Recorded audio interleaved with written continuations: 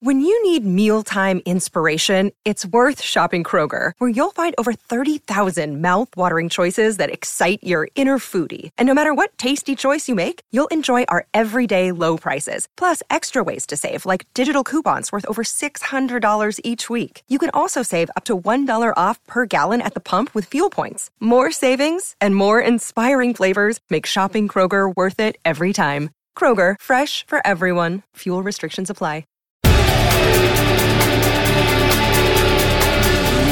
Ladies and gentlemen, welcome to Eat, Sleep, Suplex, Retweet.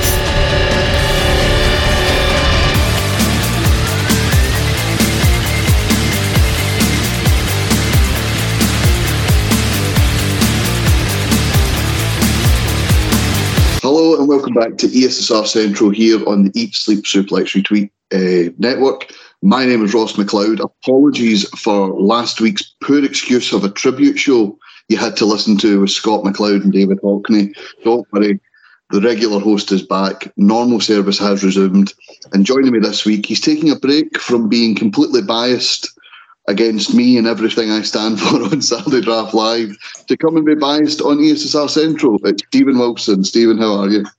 I'm glad you took the bait for that one a couple of weeks ago on Saturday Draft Live. I thought I was like, I really don't want to dig it into him. But the more I was doing that show, the more I was like, yeah, there's more to it. I'm in the hole now. I better just keep going.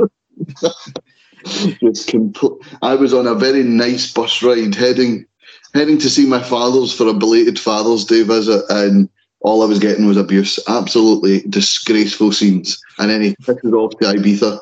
Didn't even invite me. Is it a family thing? You know, because I like to think of myself as the third Kernahan. Is it a bald thing? Because I'll shave my head, Stephen. I will do it. Well, you're more of a Kernahan than me, because I'm not a Kernahan. So. But before we start, just remember, we have a massive back catalogue of interviews, previews, reviews, all the news. You can find it Eat, Sleep, Suplex, Retweet, Spotify, iTunes, and all good Android podcasting sites. At Suplex Retweet, Twitter, Facebook, Instagram, YouTube, you name it, we're on it. Let's dive right in. Continuing on what was last week's top story, which was Money in the Bank. The continuing storyline for the Bloodline Tribal Court this past week on SmackDown.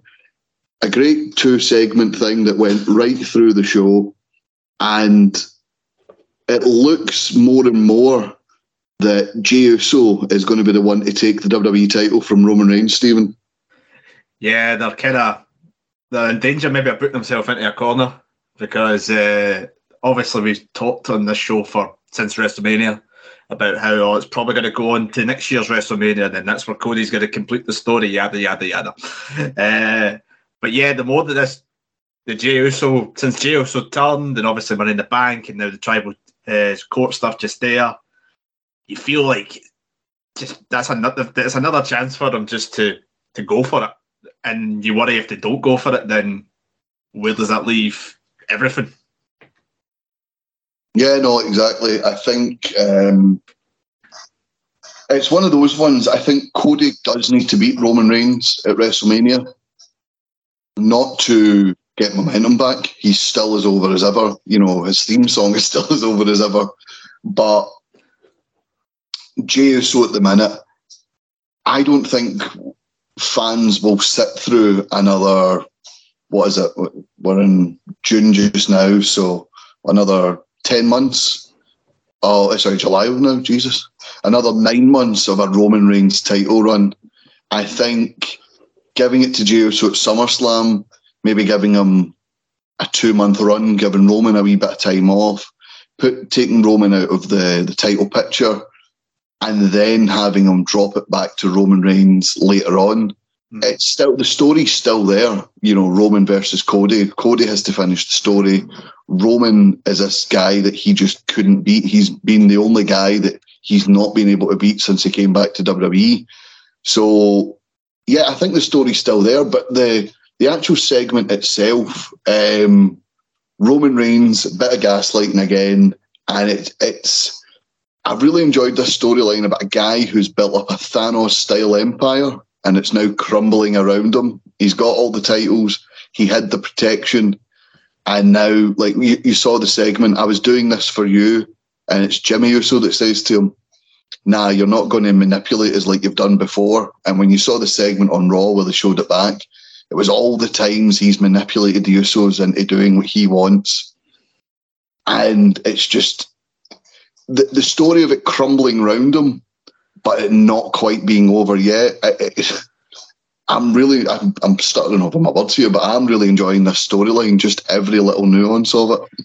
Yeah, I think a lot of people, I remember around at the start of the year where the Sami Zayn turn happened at the Rumble, and everybody's like, oh, the story is Sami Roman. It's like, no, if you go back to 2020, the key part of this whole story wasn't even Roman Reigns. It was always Jey Uso.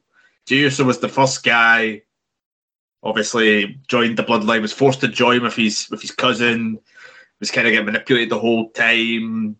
And now he's the guy who's kind of coming in there and you thought after Mania that they'd bug a bit. I'm going to be honest with you. You thought they were just kind of keeping it going for the sake of keeping it going. But it's still hot as ever. I think it's probably, obviously the hottest point was Sammy stuff, but it's not that far off it. And it's captivating. It's the fact that the SmackDown roster, it's pretty talented. There's a lot of really talented guys on SmackDown, and a lot of them can't get a minute on the show now because this is the thing. This is what everybody wants to see.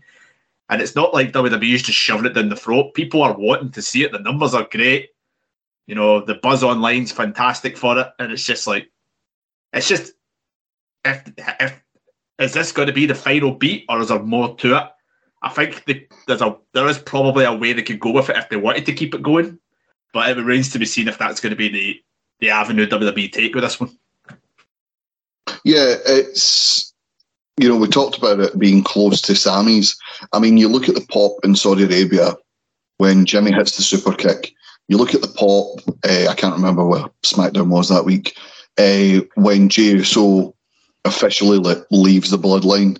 You look at the pop, even just the Brawl segment the night before Money in the Bank, and then the crowd for the entire match was sensational in the O2 Arena for Money in the Bank. And even the other night on SmackDown in Madison Square Garden, it was amazing. So, as you said, it's a really talented, quite a deep roster. And not a lot of people can get on the show because this is the thing people want to see. And I remember we spoke just after Mania about like people saying, the rumours started coming out that it was going to be Roman Reigns against Jey Uso, and people were like, nah, we don't want this, And now now that the story's actually been allowed to play out, it's been absolutely sensational. I'm just looking at the clips from SmackDown on WWE's YouTube channel this past week. 2.6 million. Tribal Court leads to Jey Uso wanting a match with Roman Reigns. That's the 6-minute Super Cut. Jey Uso's return to SmackDown, 1 million views. And then Roman Reigns remains the Tribal Chief, 700,000 views. You look elsewhere, United States Championship match, under 300,000. Edge and Grayson Waller's segment, 375K. And almost a cash-in, 550K views. And, nothing you're seeing here, nothing else is coming close to it. It's so far gone. It really is. I mean, even the clip from the week before, the Bloodline Civil War begins, 1.5 million views. It's just absolutely amazing, some of the views they're getting just now for this stuff. And you posted in our chat the other day, was it 3 million views for the second segment of the Bloodline? Yeah, they pretty much, the second quarter of SmackDown this past week, obviously in America, with the way they do the ratings, they divide up into quarters. 3 million viewers watched that segment alone, which I don't think I can remember in quite a long time any WWE show segment getting that particular number. And I seen a thing on the WrestleNomics Twitter page last night where they were kind of breaking down some of these Bloodline segments, and you're looking at quarter-on-quarter rises of upwards of 10%, between 10 and 20% per segment when it's on. That's a crazy number. That's absolutely mental. Thinking about, especially, on a Friday night. If I know the Americans digest how they watch TV a lot differently from us, but if you're looking at 9:45 on a Friday night, I'm probably not tuning in that late in a show to watch it. And if I am, I'm not going to do it in any form of state that I can properly watch it. So to have that sort of investment is credit to them. And yeah, it's I don't know. It's something that WWE, Triple H, they need to try and figure out. I mean, this whole storyline's worked so well, but what's the next? When that's over, how are they going to get something that's going to create a similar sort of buzz? They're hoping it's just not going to be a one-time shot thing, and then the bubble completely busts on WWE, because everything around WWE right now, kind of funneling down from the Bloodline stuff, it's all working in some sort of way. Ticket sales are great, ratings are pretty solid. They're starting to put on some really good shows that are getting critically reviewed. And there's some guys in the lower mid card who are starting to get over. So it's just what's going to be the next big thing after it. I'm interested to see how that goes in the next 6 months or so. Yeah, it's one of those ones that can't last forever. Oh, they can try. They can absolutely try. Oh no, they can absolutely. But yeah,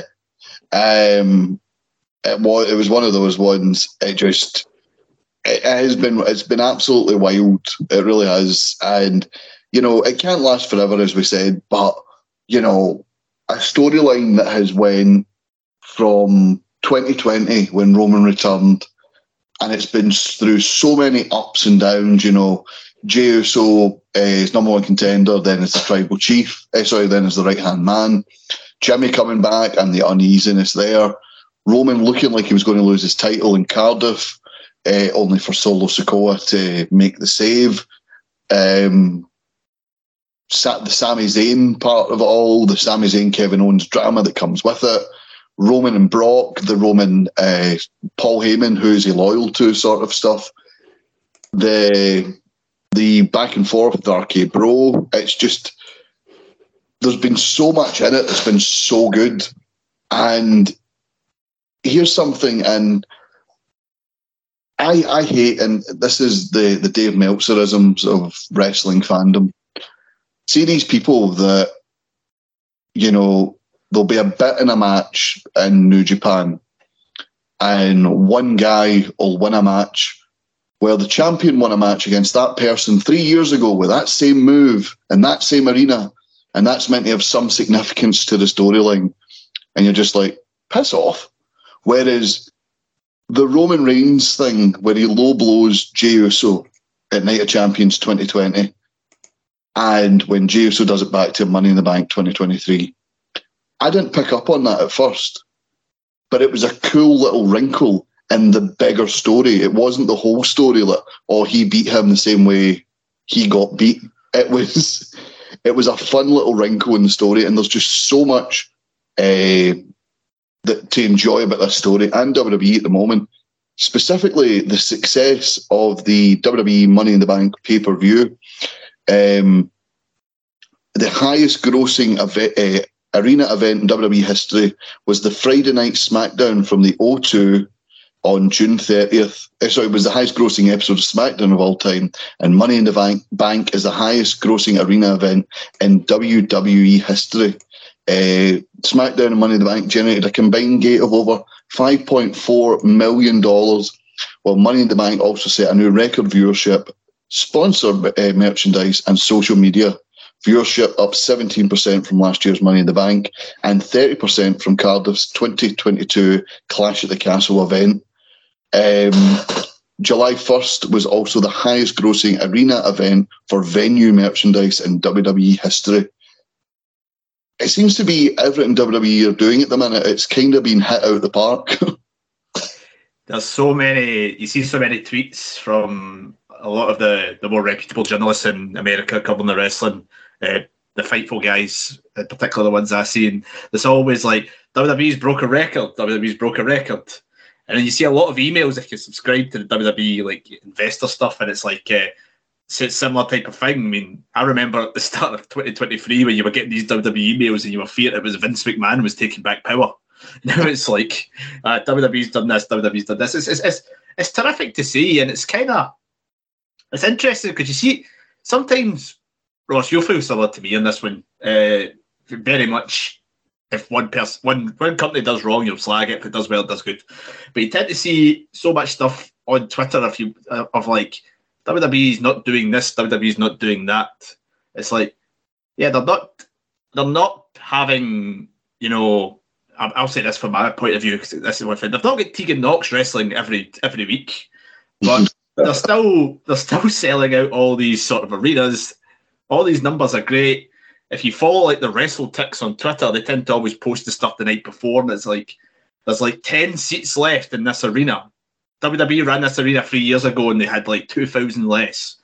It's just such a shift in fortune. It's just it's quite great to see. You kind of like to see all the wrestling shows kind of sell out, but it just shows that as much as there's a craving for actual proper wrestling, it's good to have that sort of story aspect to it as well. And I think that's what WWE's kind of got over AEW at the moment in terms of telling the story.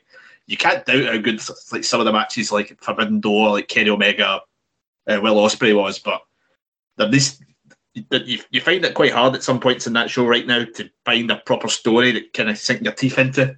And WWE's got, you know, the Bloodline stuff, the Judgment Day stuff on Raw is pretty decent as well. There's a lot of elements kind of simmering in there. The Shayna Ronda stuff is so much better than it should be. It has no right to be as half decent as it is, but they've actually done pretty good with it in 2 weeks. So, yeah, and you see, the more they continue these numbers, the more they're going to bring it in. And it also really just shows that, I said this to Gary when we were watching Money in the Bank, WWE's wasted so many years going to all these places in America where the crowds suck. They are so bad, but yet they keep going back to them. It's like, no, you don't deserve to have all these shows. Come to places like the UK, come to Puerto Rico, go to Canada, you know, Montreal. Look how much they wanted to see the shows, and it filters into the product when the crowd are so into it. Yeah, no, absolutely. Something I quite enjoyed, and it was something I mentioned to Scott on a previous Central. See when the last two Saudi Arabian shows, where the one where Roman fought Logan Paul, and the crowd were going mental for Sami Zayn. They're shouting, Sami, Sami. And when WWE first went there was security problems and security issues, and they were worried that Sami Zayn was at risk. And that mixed with the Sami and Kevin against Solo and Roman on the last Saudi Arabian show, you saw that these fans there are just WWE fans. They watch the product. They're like you and I. If you bought a ticket for a UK show and you were told, oh, by the way, Roman's not here tonight, you'd be a bit peeved. You know what I mean? They want to see their favourites. They want to see, you know, the best that the show has to offer. And as you mentioned, going back so many times, like the saturated New York market, stuff like my cousin used to live in New York, and I used to ask him about, like, he'd go to gigs and I'd be like, oh, when long have you had that ticket book? Oh, he just announced it a couple of weeks ago. He was doing a surprise show at Madison Square Garden. You're like, of course he fucking did, because the Americans get everything. And, you know, how many times can AEW run Chicago? Oh, yes, Chicago, who have never had a wrestling show in their life, you know, they've been absolutely starved of it over the years. Yeah, it's just something. I mean, I'm going to say this is no disrespect to AEW, because obviously I'm going to this show, you're going to this show, but you see so many people online that are like that, especially maybe some of the American Twitter people who are like that. It's like, oh, AEW have sold 70,000 without announcing a match. What hype for the show? And it's like, there may be some element of that. I'm not going to say there's not an element of it, but there's probably a good element of that as well. That is, one, we've not had these shows in years. Yep. Type of thing. And there was probably also a bit of a bounce element as well. AEW announced this, like, what, maybe it was a few, I can't remember how many months, but so many months after WWE announced Money in the Bank. And obviously Money in the Bank was in the O2 Arena. only holds a fraction of what Wembley holds. So you had so many people as well that were like, I didn't get a ticket from Money in the Bank, I'm going to go for this. So I think it's the whole thing of, it's not the thing of, the company's red hot. I mean, WWE wasn't as red hot, I'd say, if I remember rightly. They were kind of getting back up. It wasn't long after Triple H took back over. But It was essentially, we've not had a show in so long. Clash of the Castle as well. I mean, WWE was very cold at one. I think that to some people when Clash of the Castle was announced, that sold a decent number, but not as much. So I think there's two elements to it. It's just such a thrive and such a drive to get wrestling here. I mean, it just shows as well that they chucked John Cena out at Money in the Bank to try and hype a WrestleMania London announcements, which we still have no idea if they're actually going to follow through with. I'll put on record, I don't think that's happening. No, I would very much be doubtful of it. Although they might, if All In breaks records, they might want to try and take the record back. And the only thing, 100%. the only two things that could really guarantee taking a record back is if they do a Mania or if they do a Rumble. I think, see, the UK weather, Rumble will never happen in Wembley. Could you imagine it? Imagine that somebody comes down the ramp and it's just like frozen. It's like Titus O'Neil style ramp down this blooming icy blooming stage. I mean, do you remember when Paul London used to try skate from one side of the ring to the other? I reckon if you had him in the Rumble, he could skate right down the ramp and through both sides of the ring. But from high projection pay-per-views, both Money in the Bank and Wembley for AEW, to a pay-per-view that is down, it's the AEW New Japan Forbidden Door 2023 estimated buys are currently down from last year. This story was updated on July 7th, so knowing our luck with the Central Curse, it will come out that it was a record-breaking show once we're off the air. But last year's AEW pay-per-view drew about 127,000 buys, which Tony Khan characterised ahead of all projections and expectations. Now in 2023, I'm just looking here, it looks like the buys are down by around about 8%. The Wrestling Observer newsletter writes, as more buyers shift to streaming and the shows online, the gap's likely to close further as online buys, particularly late ones stemming from word of mouth about the show's quality, are fully accounted for. So Forbidden Door late buys have not been at pace with those of Revolution in March, but did unprecedented late levels of business after MJF and Bryan Danielson's 60-minute Iron Man match. Could this be, and you talked about it there, while there's a hunger for great wrestling, and Forbidden Door had two world-class matches with Okada Danielson and Omega Ospreay. While there is that hunger there for that sort of wrestling, the storyline aspect is very important. And last year, Forbidden Door, the talent crossover from Impact, Ring of Honor, New Japan, AAA had been going on since around about December when Kenny Omega won the AEW World Championship. This year, there wasn't a lot of storyline, there wasn't a lot of storyline involving cross-promotion stuff. There was a promo by Danielson via satellite at a New Japan show. Okada showed up on 2 episodes of Dynamite, and then they wrestled. And while the match was great, there was no storyline other than, I want to fight you. Well, I want to fight you. This is a dream match. Then that was it. We've seen before, especially with like WWE, when stuff is called a dream match, i.e. Nakamura, AJ Styles, that's not enough of a storyline to get people invested. Yeah, I thought it might have done better than last year because, I'll be brutally honest, the build to last year's was pretty terrible. It was not a good build at all. I thought they actually did elements of this build better than they did last year. I thought the international championship stuff was pretty decent, although they probably could have made better use of, they may have had Zack Sabre Jr. in another match, given that he's a champion in New Japan. They had the Elite Blackpool Combat stuff, which has been running quite well.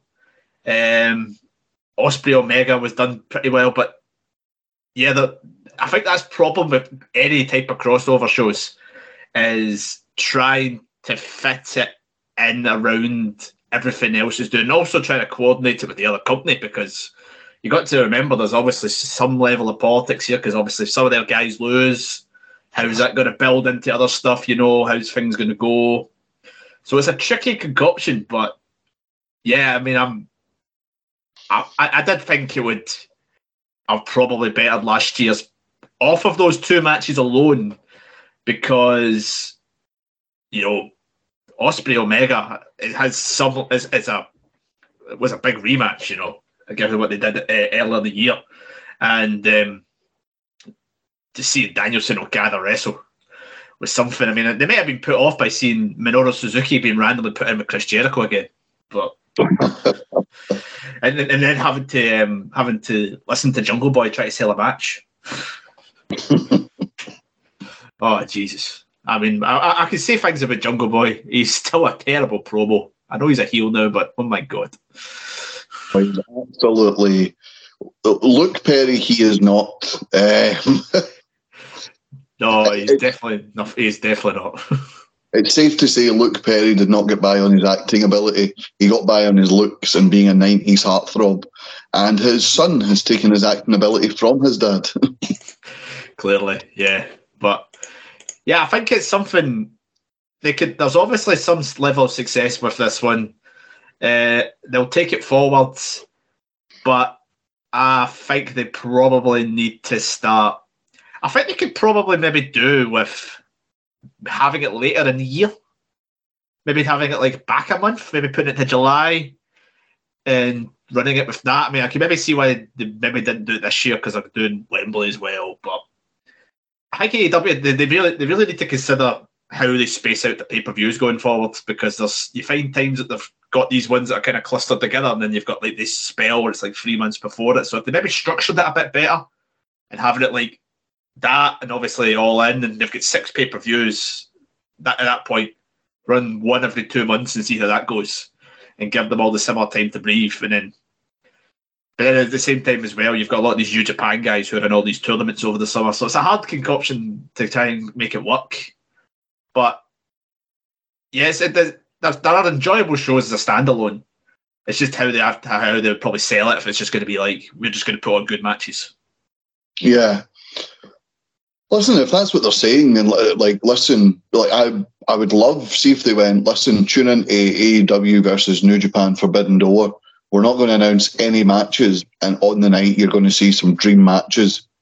Great, fucking great. But you're still going to have storylines leading up to the pay-per-view that maybe aren't being resolved at the pay-per-view, but they can be a thread throughout the night.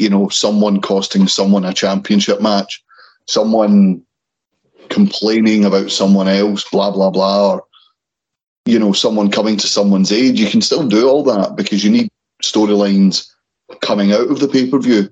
But if you turn around and went, listen, this is a one-off show, we're going to do dream matches, you're going to love it, it's going to be a great wrestling show, and then we'll move on with the stories. Right, cool, I'm fine with that.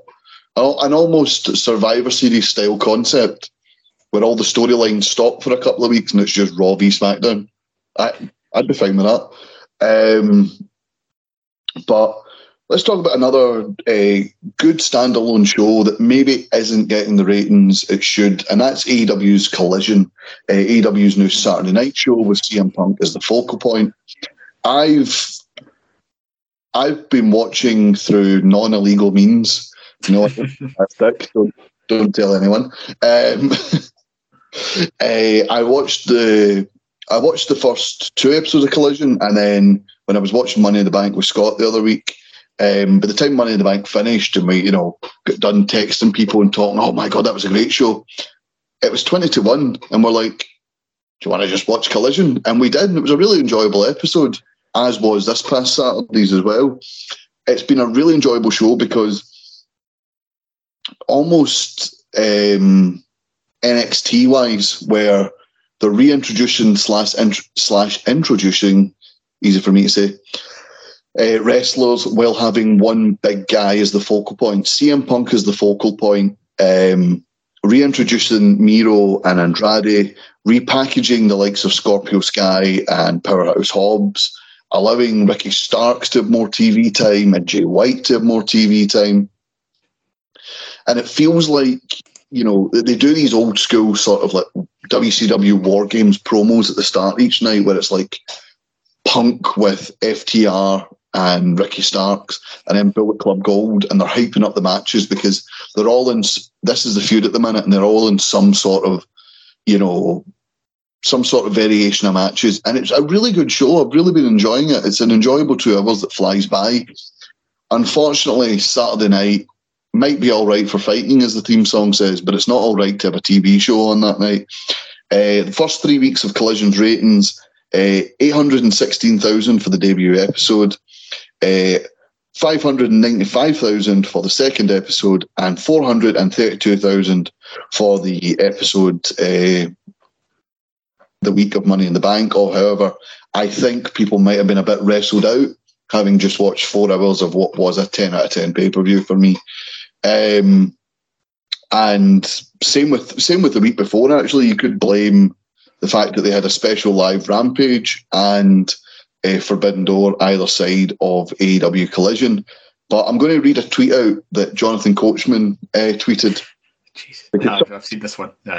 Someone tweeted him saying, "Looks like someone should have warned him, Coach." And Coach says, "Kyle, what do I know? According to AEW fans, been out of the business too long. You don't know AEW. You don't know the fans. You're an idiot. Just watch. Tony will show you. Let me repeat myself for those except Kyle who clearly listened. Wrestling shows do not work on Saturdays. Never have, never will. Now, you can all try and come up with something else, but try and understand. Some of us who are in the business kind of know what we're talking about. All I said was, would never float about. I would never float about being right and an entire fan base being wrong. Not my style." It's... See, when you look at WWE, and WWE has been about for, over 50 years, WWE have very rarely had 3 shows going at the same time. You look at when they had Raw and they had Heat, and they would usually record Heat before Raw or after Raw, and sometimes they would do live Heats, but they would be before pay-per-views. Then with the introduction of SmackDown, Sunday Night Heat became a sort of C show and no one really paid attention to it anymore. Then they tried ECW, and running 3 shows and 3 arenas and 3 house show markets didn't work. So ECW got moved to before SmackDown. Then they tried NXT, and that stayed in its game show format before SmackDown. Then they eventually cracked the 3 show market. However, what they had to do was promise people 4 weeks worth of shows to get people in, and that was at Full Sail University. They did TV tapings, they didn't do live TV the same as Raw and SmackDown.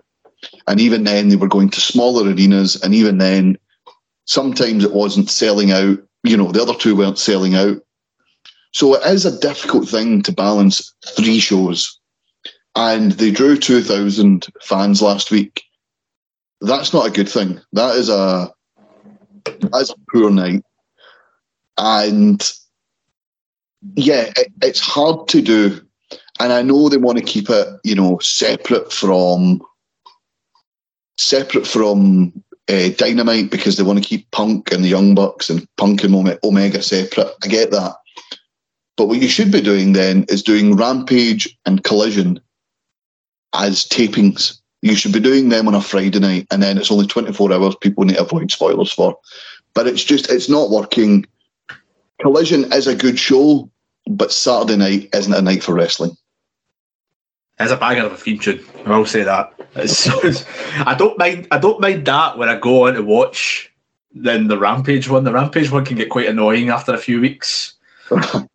Rampage, baby. No, it's like there's just something hits different about Elton John. I can't wait till Fulham next play Watford. That's going to be some interesting clash. But yeah, I think on the note of Rampage, I think Collision is essentially what Rampage should be. What Rampage should have been. It should have been something completely different.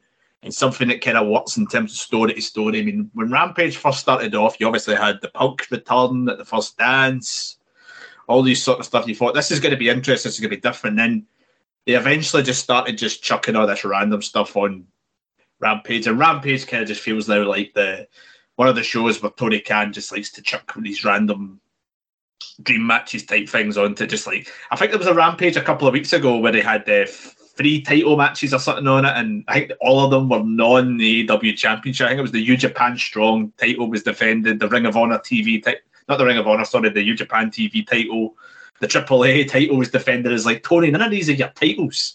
You've got about 7-8 titles. Defend one of them on the TV, for God's sake. So then that's the problem with Rampage. I think it's a ticking time bomb, Rampage, of when it's going to eventually get cut. I don't see it get extended too much, as much as Tony will try and shout for it. But Collision, you actually feel when you watch it, they're actually trying to develop something with it. There's all these guys who had potentially they've been lost in the shuffle, or had been the sort of the kids that were causing the teacher issues type thing, with the likes of, you get like Miro, who's talking about Miro not wanting to be there. Malachi Black, he apparently didn't want to be there, and he's now the House of Black are apparently exclusive there.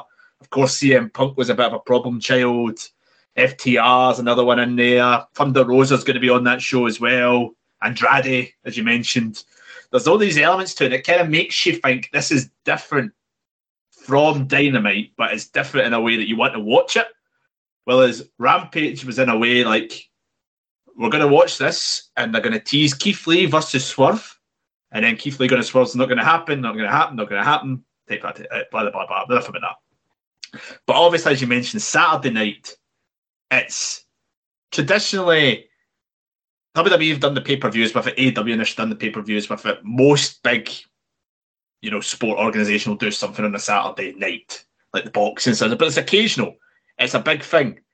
To ask people to kind of constantly tune in every week to watch something for 2 hours. I mean, this week coming up, they're going to ask them to watch for 3 hours, because for some reason they think bringing Battle of the Belts back is great, even though they could probably stick it on Rampage and make Rampage decent for a week. But I digress. You've got these aspects to it. It's a difficult thing for it, because Saturday night's the night. Everybody regularly, they'll go out, they'll do something, they'll maybe go out for a meal, they'll maybe go out for a drink type idea. It's a hard one to kind of get that kind of market solid on it, which I think is why, from what I've heard, Warner Brothers Discovery have not setting it to have like certain ratings. They just kind of want it to be somewhere in a slot. They want it to be kind of either top 5 or top 10, which is semi-realistic, I think it is to say, because they've been top 5 3 weeks out of 4. Because this past week there, it was 580,000 apparently, which was 5th in the ratings. So not bad.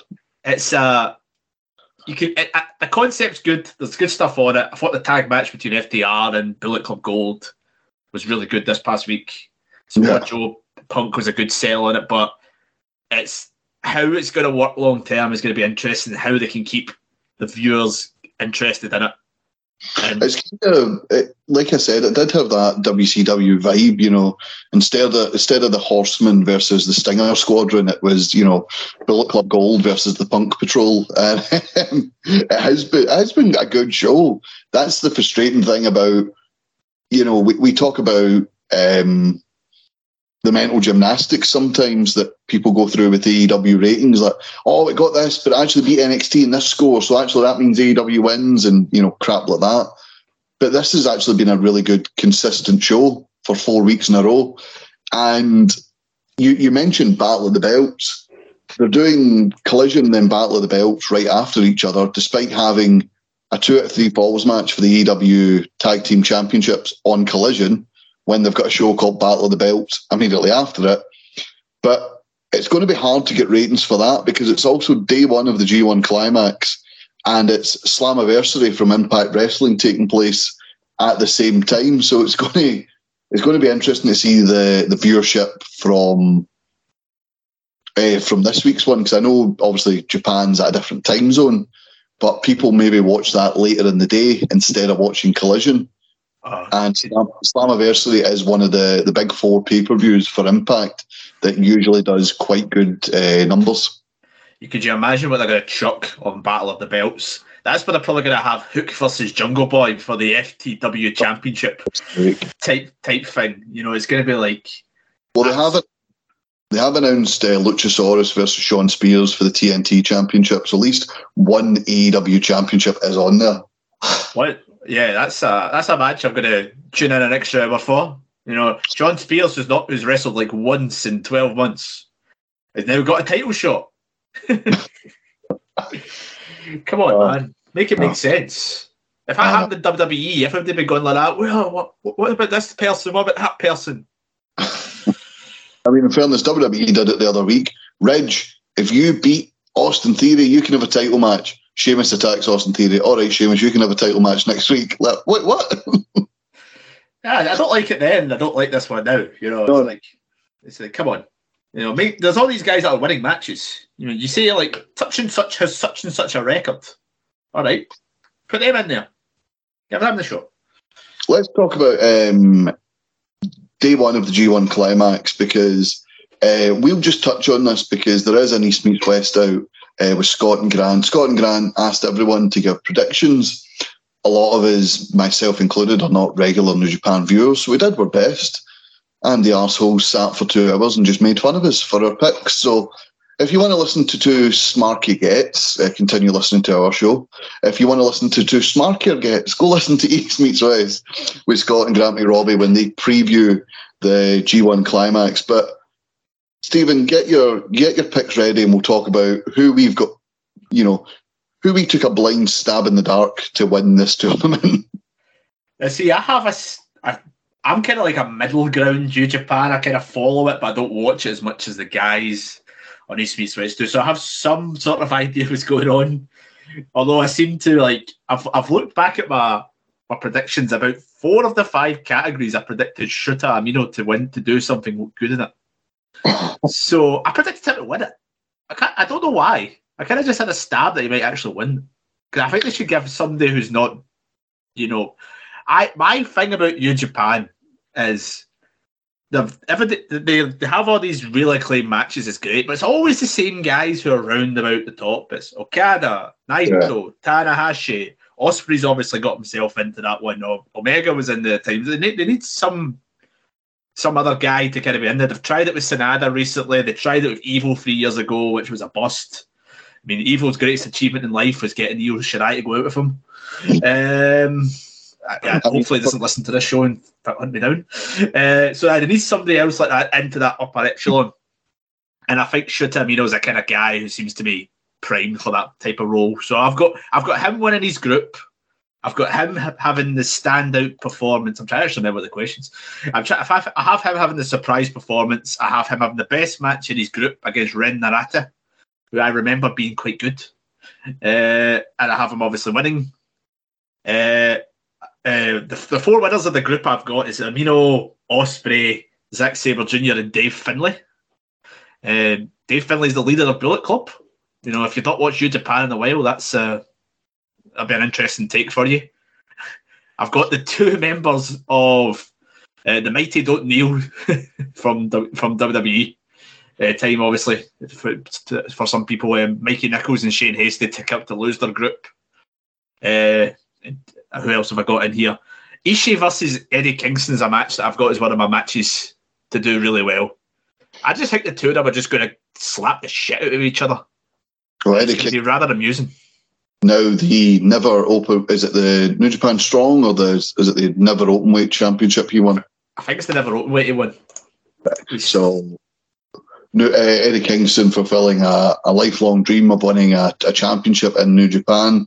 So congrats to him, and I look forward to seeing it defended on the next Battle of the Belts. They might defend it in this. No, he's not in the country anymore. See if it had been pre-taped or something like that.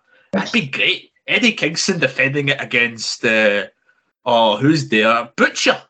Imagine that. Big Butcher from Butcher the Blade. So the questions were, there's 4 blocks, A, B, C and D block. Who did you think was going to win the block? Who did you think was going to finish bottom? it was your surprise performer, which I misread as who do you think will be the best performer, and what's your match of the block. So I went Sanada to win his block. He's in A block, the current IWGP World Champion. Gabriel Kidd to finish bottom. Sanada to be the best performer. And Sanada versus Kiyomiya. Easy for me to say. Pardon me on the pronunciations. I mean no offence here, but I'm a moron. B block, I had Okada finishing top because, of course, he bloody will. Great O'Khan finishing bottom, Will Ospreay to be the best performer, and Ospreay and Kenta to be the match of B block. C block, you mentioned Dave Finlay being leader of the Bullet Club at war again. It's kind of like Mark Dallas losing control of ICW to the black label, the gold label, the blue label, the label, and it leads to a big sort of multi-man match. But I have Tama Tonga finishing top of C block, Mikey Nichols finishing bottom, Dave Finlay to be the best performer, and the grudge match of Finlay versus Tonga to be the match of C block. On the D block, I've got Naito as the best performer, Zack Sabre Jr. to win it, Toru Yano to finish bottom, and Naito versus Zack Sabre Jr. to be match of the D block. And to win the whole damn thing, I've went Tama Tonga, just to get someone new in there. And because really, he's the only person I properly know. I had a passing interest in New Japan about 2 years ago, and I really enjoyed Tama Tonga. So, yeah, that's my predictions. If you are a New Japan fan, you're probably listening thinking, what an absolute moron. None of that is happening. What you've just done is like predicting The Miz to win the Royal Rumble. And I do apologise. However, if you're not a New Japan fan, but you want to know more about it, East Meets West on the Eat Sleep Suplex Retweet Network, Scott and Grant know a hell of a lot more than this, and they'll be covering it throughout the tournament. I think they'll do maybe a halfway show and a final show after the group stages, and then possibly like a semi-final and finals review. Don't quote me on that. I might have just gave them more work to do. It's a big ass tournament this year. It's running from July 15th to August 13th. So they might have one in the middle, depending on their schedule. And they'll definitely have one after it, going through pretty much everything. And Ross, if you knew anything about all these tournaments, you know Toru Yano has a sneak win somewhere in the middle. So he's not finishing bottom. He's 100%. He'll come maybe third bottom, because he'll beat some really, really good wrestler. But he's like Livingston. He always pops up with a win, and you're like, how did we lose to Livingston? There was people have obviously seen the memes of it, because the year that Moxley was in it in 2019, where Moxley was everywhere, and it looked like Moxley was going to take the tournament like a canter, and then Yano beat him. And there's that meme that keeps coming up of just like Moxley kind of staring into the abyss in the ring. Like, that's because of Toru Yano. You know, he's Toru Yano is like the Miz. He's like the Miz of New Japan. He just he sneaks wins occasionally, and he seems to be quite well liked. So I may have got that comparison completely wrong, and I'll get some hate. I think you did. I think he's more of an Otis. he rode a wave of popularity at one point, and now it's just kind of a thing. He's there. He goes through ebbs and flows, but he'll not be as popular as he was again. I mean, Otis is quite an accomplished amateur wrestler. I don't know if Toru Yano's got the same type of amateur CV. I may again be wrong on that one, but the East Meets West guys will probably tell you about that on their next show after listening to this. I know, they're probably sitting slating us as they're listening to this just now, like, no, morons. Anyway, let's move on to Impact's Slammiversary. Impact Slammiversary taking place from St. Clair College in Windsor, Ontario, Canada, this coming Saturday, July 15th. 10 matches on the card. I'm just going to run down the card just now. Joe Hendry continuing his run in Impact as the Impact Digital Media Champion. He'll be defending against Kenny King. Jody Threat and the Death Dolls, because it has to be a rule, there is at least one Death Dolls match on every Impact pre-show. Taking on the Shotterage, which is Giselle Shaw, Savannah Evans and Jay Vidal. Ultimate X makes its return to Impact to determine the number one contender for the Impact X Division Championship. Jonathan Gresham, Mike Bailey, Kevin Knight, Angels and Kushida The Coven, Taylor Wilde and Killing King taking on Killer Kelly and Masha Slamovich for the Impact Knockouts World Tag Team Championships. Eddie Edwards and Kazarian have the rubber match in their feud. Eddie Edwards' wife, Alicia, getting involved in a lot of their matches. So Frankie Kazarian bringing back the original Knockout, his wife, Tracy Brooks, to be in his corner for this. A fatal four-way tag team match for the Impact World Tag Team Championships. Bullet Club of Ace Austin and Chris Bay taking on Brian Myers and Moose, taking on Rich Swann and Sami Callihan, taking on Subculture of Mark Andrews and Flash Morgan Webster. Chris Sabin, I was about to say Kasabian, Chris Sabin taking on Leo Rush before he retires for the 98th time for the X Division Championship. Deanna Purrazzo defending the Impact's Knockout World Championship against Trinity, formerly Naomi. Bully Ray and Diener, after Steve Macklin got injured, taking on Scott D'Amore and a partner to be announced in a tag team match. And Alex Shelley defending the Impact World Championship against Nick Aldis. Some really good stuff there, some really confusing stuff there. Just a hodgepodge of matches there. Have you been following any Impact, Stephen? Have you been keeping up with anything in the news about Impact? I see a bunch of stuff popping up on Twitter now and again about it. I don't follow it, a lot. I just kind of dip in time and time. The things I see quite a lot, Reese, is like Bully Ray putting Scott D'Amore through flaming tables seems to come up quite a lot. What other stuff do I see popping in on it? I've seen a lot about the Subculture guys, Mark Andrews and Flash Morgan Webster being on it. I've not really too much. I'm familiar with pretty much a lot of the people on the card, at least, which is good. There's no real names there. I kind of like, who the hell is that? So that's always a good thing. That women's tag match, that's an interesting one. There's some good names on that one. Masha Slamovich is a blooming crazy ass bitch.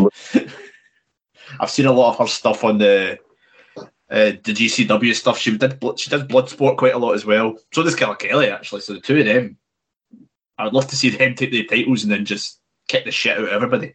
Taylor Wilde, did she not retire? She's retired as many times as Leo Rush has. They retired as much as David Campbell.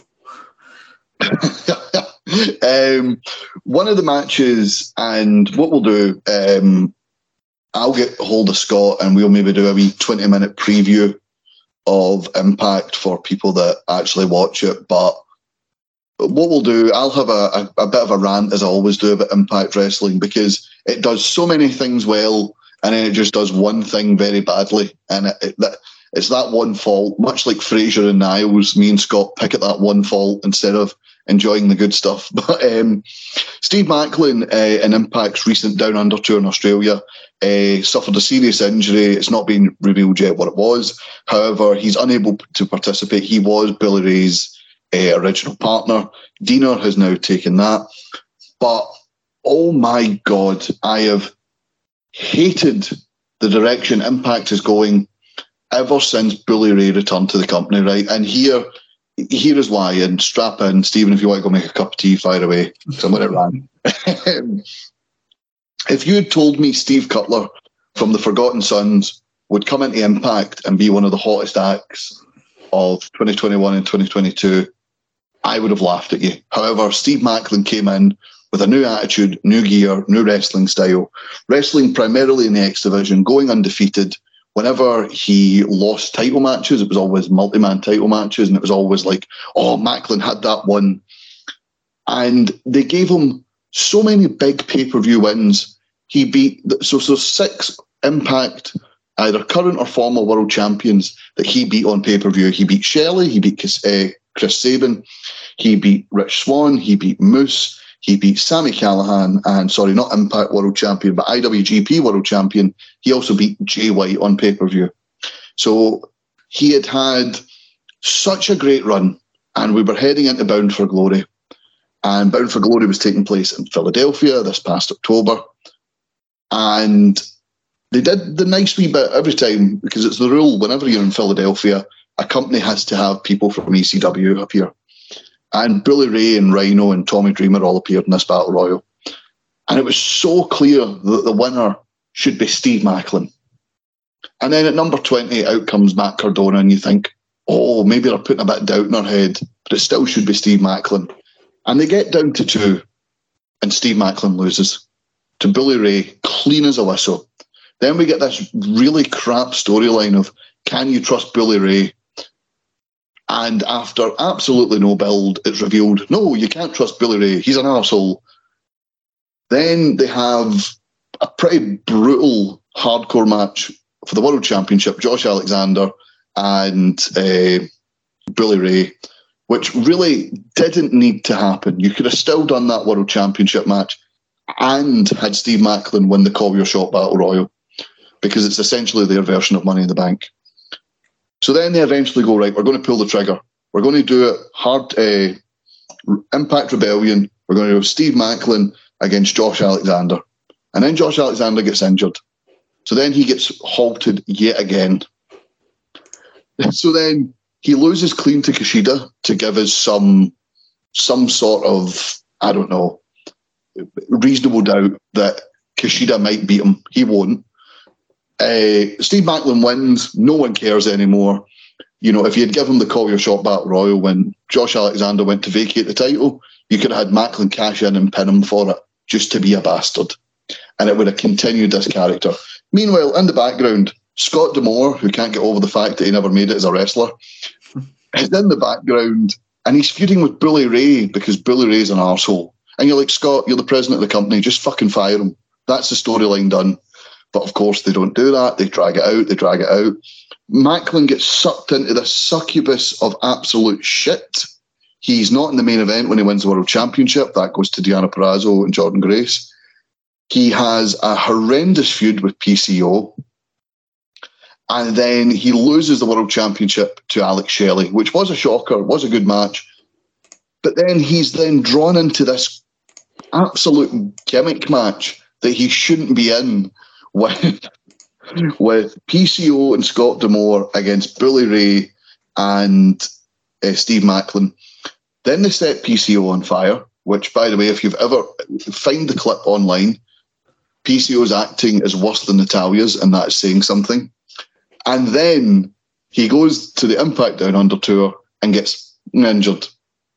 And it's just like, we had such fun building him to the World Championship, and then we just botched it on the way. We had him lose the Call Your Shot gauntlet. We had him lose to Alex Shelley cleanly. We had his title run overshadowed by the women's title scene and the Scott D'Amore Bully Ray feud. And now you're just left with Steve Macklin looking like another guy. And it's fucking frustrating, because this is the sort of thing they did in the Dixie Carter era, and they're doing it again. That's my rant done, by the way. I'm sorry, I found the clip of PCO on fire. Oh, horrendous, isn't it? Oh, like, it just, is it the one he just kind of gets up and he's like a zombie? Screaming. Oh, Jesus. Like, now, PC, the thing, I'll go on PCO quickly, because PCO was a guy who had a few months of momentum when he had that match with Walter Gunther, obviously now, a few years ago. And then that was like 4 years ago. Now he's kind of 4 years on. You're kind of like, yeah, the stick just doesn't work anymore. I could compare it to Matt Hardy for you, Ross, but you've already had one rant. Let's kind of save the ranting for now. So you jumped ship to WWE. You took the money. The momentum went, but you got the money. Take the bag and stop trying to make delete happen again. So, yeah, that's one aspect of it. I think PCO is kind of cold as anything. Bully Ray,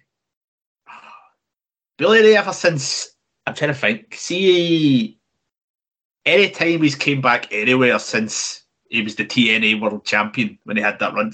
Actually, see after him and Devon left WWE, when they had that year comeback run. Anytime he's came back anywhere since then, it's always been like, oh, Bully Ray.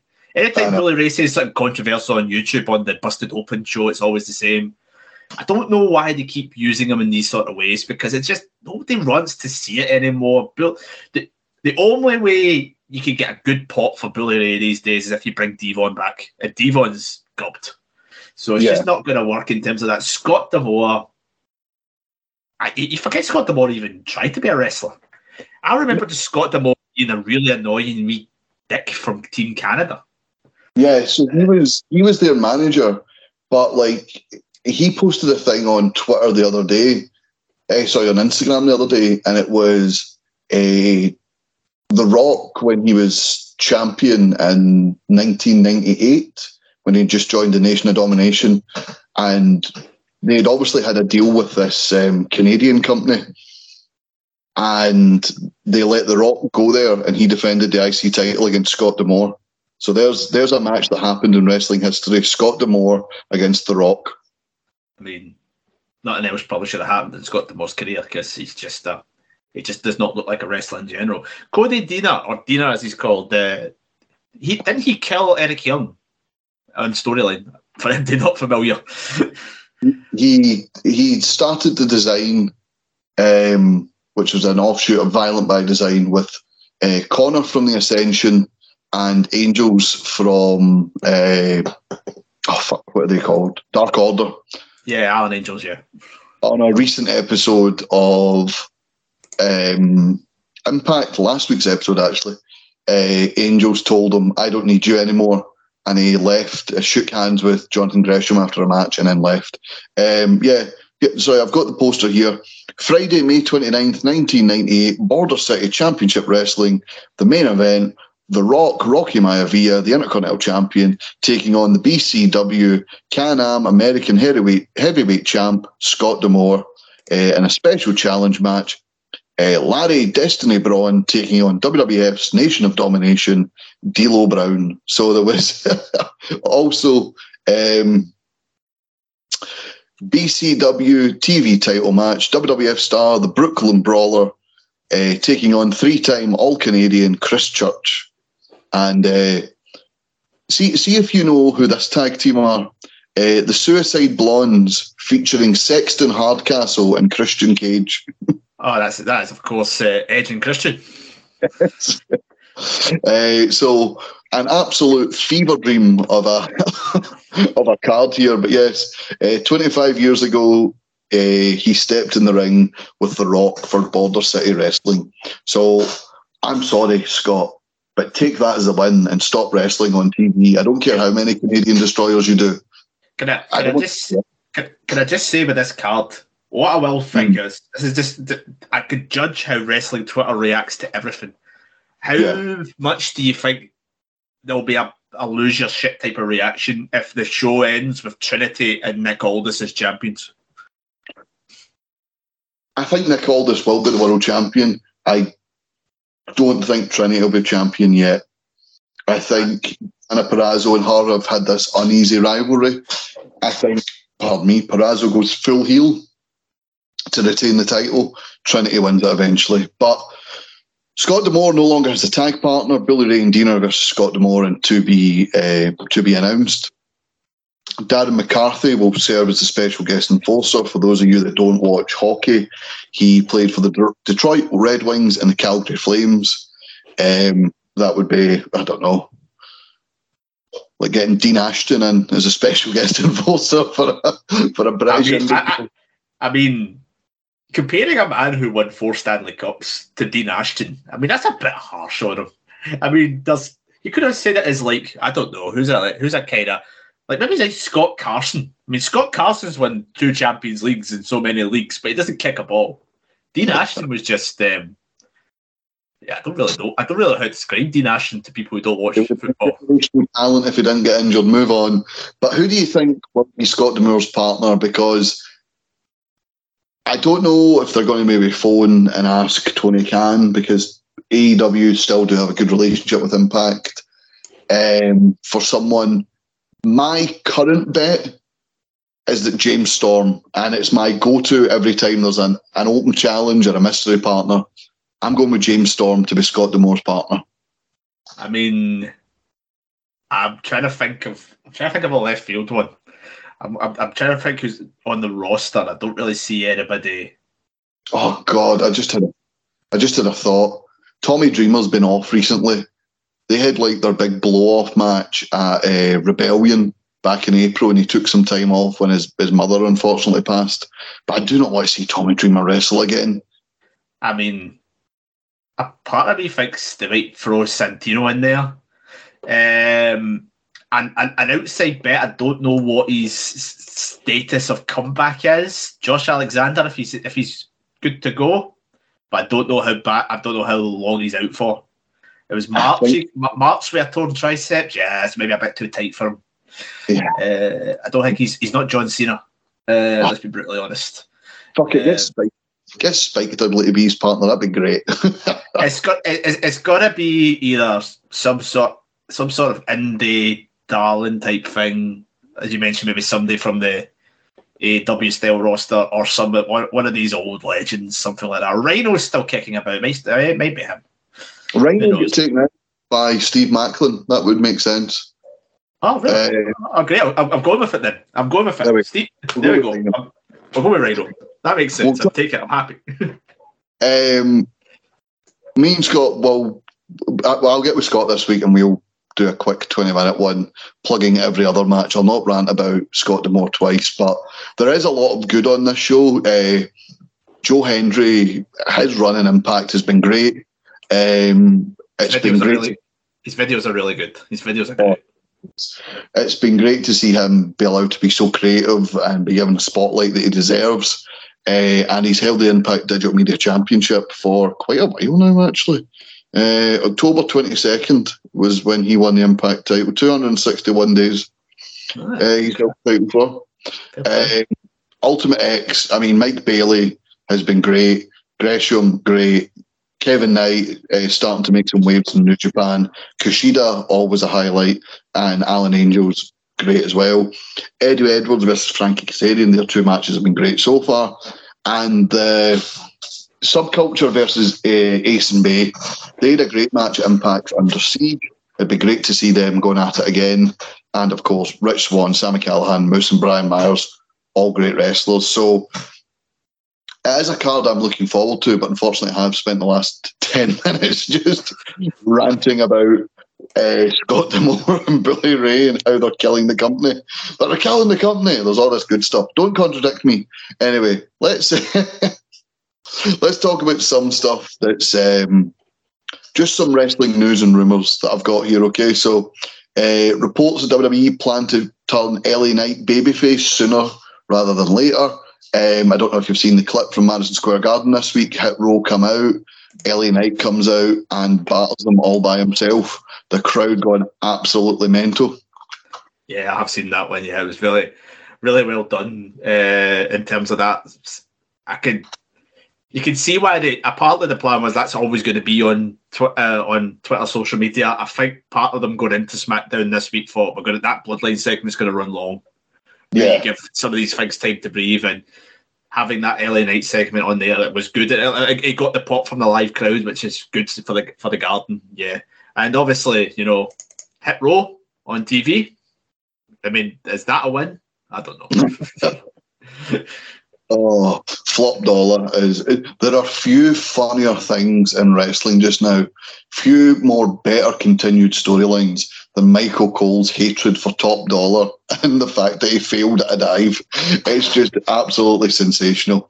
WWE have announced they've announced one pay-per-view, another one set to be announced. Fastlane taking place in Indianapolis, Indiana, for the first time ever on Saturday, October 7th. The first time Fastlane's went there, sorry. It's the first time a WWE pay-per-view is aired from there in 7 years. So returning to markets that don't get enough exposure. And we'll return to Saudi Arabia Saturday, November 4th. WWE's yet to publicly announce this. So that looks like Survivor Series will probably be the last week in November. So 2 in November, 1 in October, and maybe possibly not 1 in September, to let the storylines from SummerSlam maybe breathe and allow them to make new storylines. They could have it early in September, obviously, because it's SummerSlam's the first month of August, so there might still be time to do something like that and still have, as you mentioned, the brief time on it. I think they've announced the pay-per-views up till Survivor Series. I think the names have been announced. It's going to be, I can't really remember what. He's Fastlane. I think there might be Payback as well. It's in there. No, wait, no, did they not announce Survivor Series for Chicago? They did. Yeah, they have announced it in the past couple of weeks. Actually, they announced it. Hold on, I'll get the pay-per-views. I'm going to get it quickly up here. Yeah, so SummerSlam in Detroit, Payback in Pittsburgh on September 2nd. Fastlane, as you mentioned there, in Indianapolis on October 7th. Then there's a gap till November 25th, which will be Survivor Series in Chicago. So there's that space in there for a Saudi pay-per-view if they want to do it. Well, there we go. That's the upcoming pay-per-view schedule for WWE. A couple of quick ones. WWE sending Seth Rollins, Becky Lynch, Bianca Belair and Montez Ford to the ESPN ESPY Awards taking place on July 12th. Matt Riddle, that's tomorrow actually, Wednesday, July 12th, easy for me to say.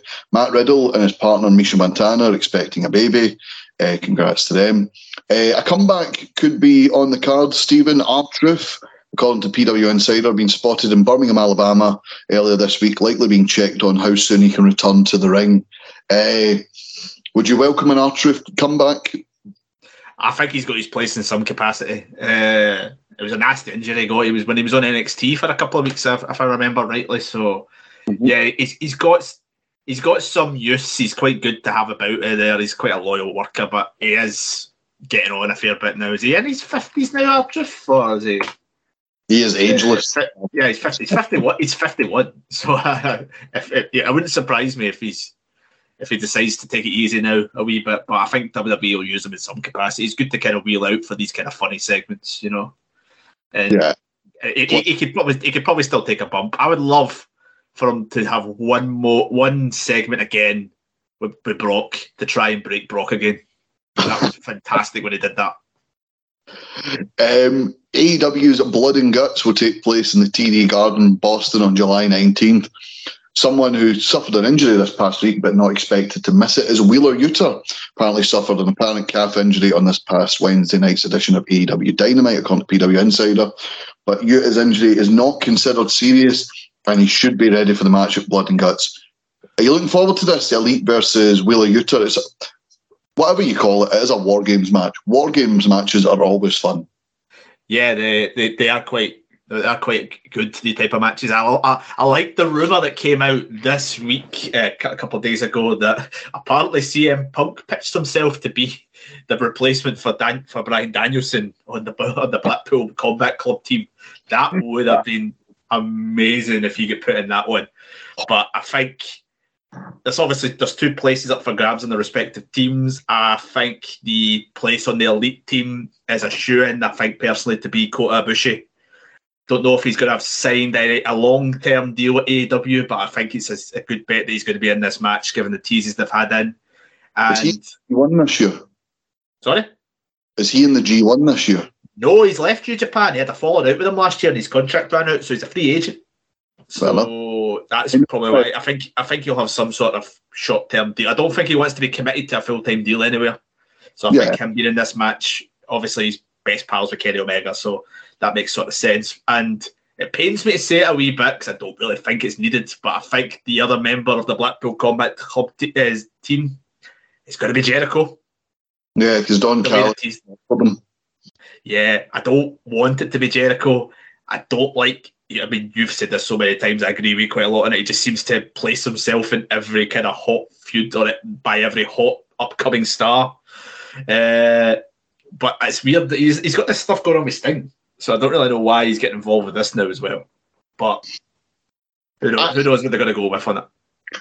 He is someone who has had a lot of problems with Elite, and from the Jericho Appreciation Society going up against the Elite to the Inner Circle, his feud with Cody for the World Championship, his feud with Hangman Page for the World Championship. So he has had his run-ins with the Bucks and the Elite and all that. So, and obviously his feud with Kenny Omega as well.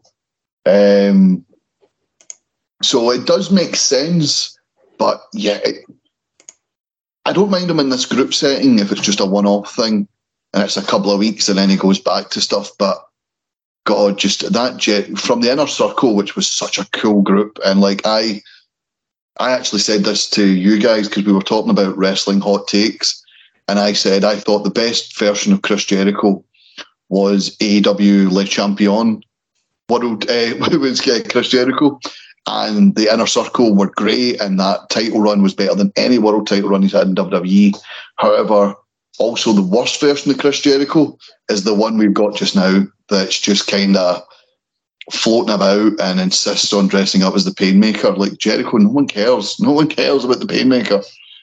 Yeah, it's not good. It's not good, the Painmaker. I don't like it. I think it was all right when he first did it. It made sense when he first did it because he was fighting Okada. But every time he wheels it out now, it's like, great. It's Jericho trying to reinvent himself when he just doesn't. He doesn't need to anymore. I can understand when he did it maybe 10 years ago and maybe 20 years ago, but he doesn't need to anymore. Just ride the wave. Yeah. Someone who has been rumoured to coming to AEW is Chris Hero. Chris Hero's not wrestled since 2020 when he was part of NXT UK. Twitter user recently tweeted Tony Khan asking, when is Chris Hero coming to AEW? And he responded simply with working on it. Chris Jericho also revealed recently that on an episode of Talk is Jericho that Chris Hero was considered for the Labels of Jericho leading up to his MJF match. Who knows? There's been that many of these things. He was considered as one of the Labels of Jericho. But another match being considered for pay-per-view is at SummerSlam, Rhea Ripley against Raquel Rodriguez. Rhea has been in these sort of feuds with Zelina and Natalia where she's just squashing people left, right and centre. There is that history there with Rhea Ripley and Raquel Rodriguez, formerly Raquel Gonzalez in NXT. Rhea Ripley's last match in NXT, she actually returns tonight, but her last match in NXT was a last woman standing match where Raquel Rodriguez put her through the stage. Yeah, I like the idea. I think if you look at the Raw women's roster currently, obviously Ronda and Shayna having their own thing at the moment, Trish, Becky and Zoe Stark have their own thing, so if you take them aside, there's only two credible candidates that they've built up on the Raw roster to take on Rhea right now, and it is Raquel and Liv. And I think the Raquel match, as you mentioned, has got the history. I think it's a lot more... It brings a bit of doubt to Rhea's reign. I think there are two matches that you've had. I mean, Vega put up a decent fight. Natalia thankfully put up no fight at all. So I think Raquel was the genuine threat that they kind of need for Rhea's reign right now because she's not really wrestled a lot since she won the belt. So this is kind of good. And I think it's also good for Raquel. It gives some shows... They seem really high on Raquel. You can tell just any time she's won the tag titles 3 times now. You know, so... And she's won NXT Women's Championship. She's won lots of belts, is the best way to put it. So I think it's a good opportunity for the two of them, and it should hopefully elevate the title a wee bit more. Yeah. Fightful Select is reporting on the health of two WWE superstars out injured, Johnny Gargano and Bray Wyatt. Johnny Gargano, according to Fightful, is no longer injured and was almost involved in the recent Raw episode in Gargano's hometown of Cleveland, Ohio. His stats for SummerSlam remains unknown, but there are talks of a reunion with DIY partner Tommaso Ciampa. However, Bray Wyatt has been out with an unspecified illness since February, and Wyatt being off TV has led to Bobby Lashley, Uncle Howdy, portrayed by Bo Dallas, and Alexa Bliss all being off TV as well, as their plans factored in with them. And it obviously doesn't help now that Alexa Bliss is pregnant and will not be on TV. Yeah, that's probably the key thing with Alexa Bliss. Yeah, it is the key thing, but obviously originally it was because because we did have that weird feud with Bianca Belair where Bray Wyatt and Uncle Howdy were sort of hiding in the background. But yeah, a bit of a weird one there. But that'll probably do us for this week. We've touched on a lot of stuff, a lot of wrestling. Ross, I will pipe in quickly because we don't want the curse of Central to loom over you a wee bit. While we've been on air, it's been announced that appearing for the first time in GCW on August the 9th in Detroit will be the brother of one of your least favourite current wrestlers, one that you've mentioned. It will be Jeff Hardy. Will be making his first ever appearance in GCW at the start of next month. Considering AEW won't be leaving Canada anytime soon and he can't get in there, I think was it Detroit you said? Detroit, yeah. Yeah, I mean, that's as close as to Canadian border he's going to get, isn't it? So at least he's doing something in the meantime. Listen, I did say, because we talked in the chat, there was rumours of Matt Hardy being quote-unquote excited for his AEW Wembley plans. Listen, if it's a multi-man ladder match with him and Jeff or him and Isaiah Cassidy, great. If it's anything that involves a singles match or Ethan Page or the Hardy Family Foundation, I'm going to be in the pisser, okay? That'll be my mistake. I mean, it looks like he's got a feud going on with Jeff Jarrett, so the McLeod brothers both might be in the pisser at that particular point in time. Favourite wrestler versus my least favourite wrestler. They've also announced GCW that immediately following Jeff's appearance and that show, he will take stage for a live concert. That's one of the ones. Do we have to go to this? Look, if you buy a ticket, just please come. It's a separate admission, so it's not a 2-for-1. So they're trying to sell Jeff's concert alone to wrestling fans. That'll be interesting. Just sing your WWE theme tune. I know the best song that he's got, and it's not even him that sings it. Maybe that tells you something, Jeff.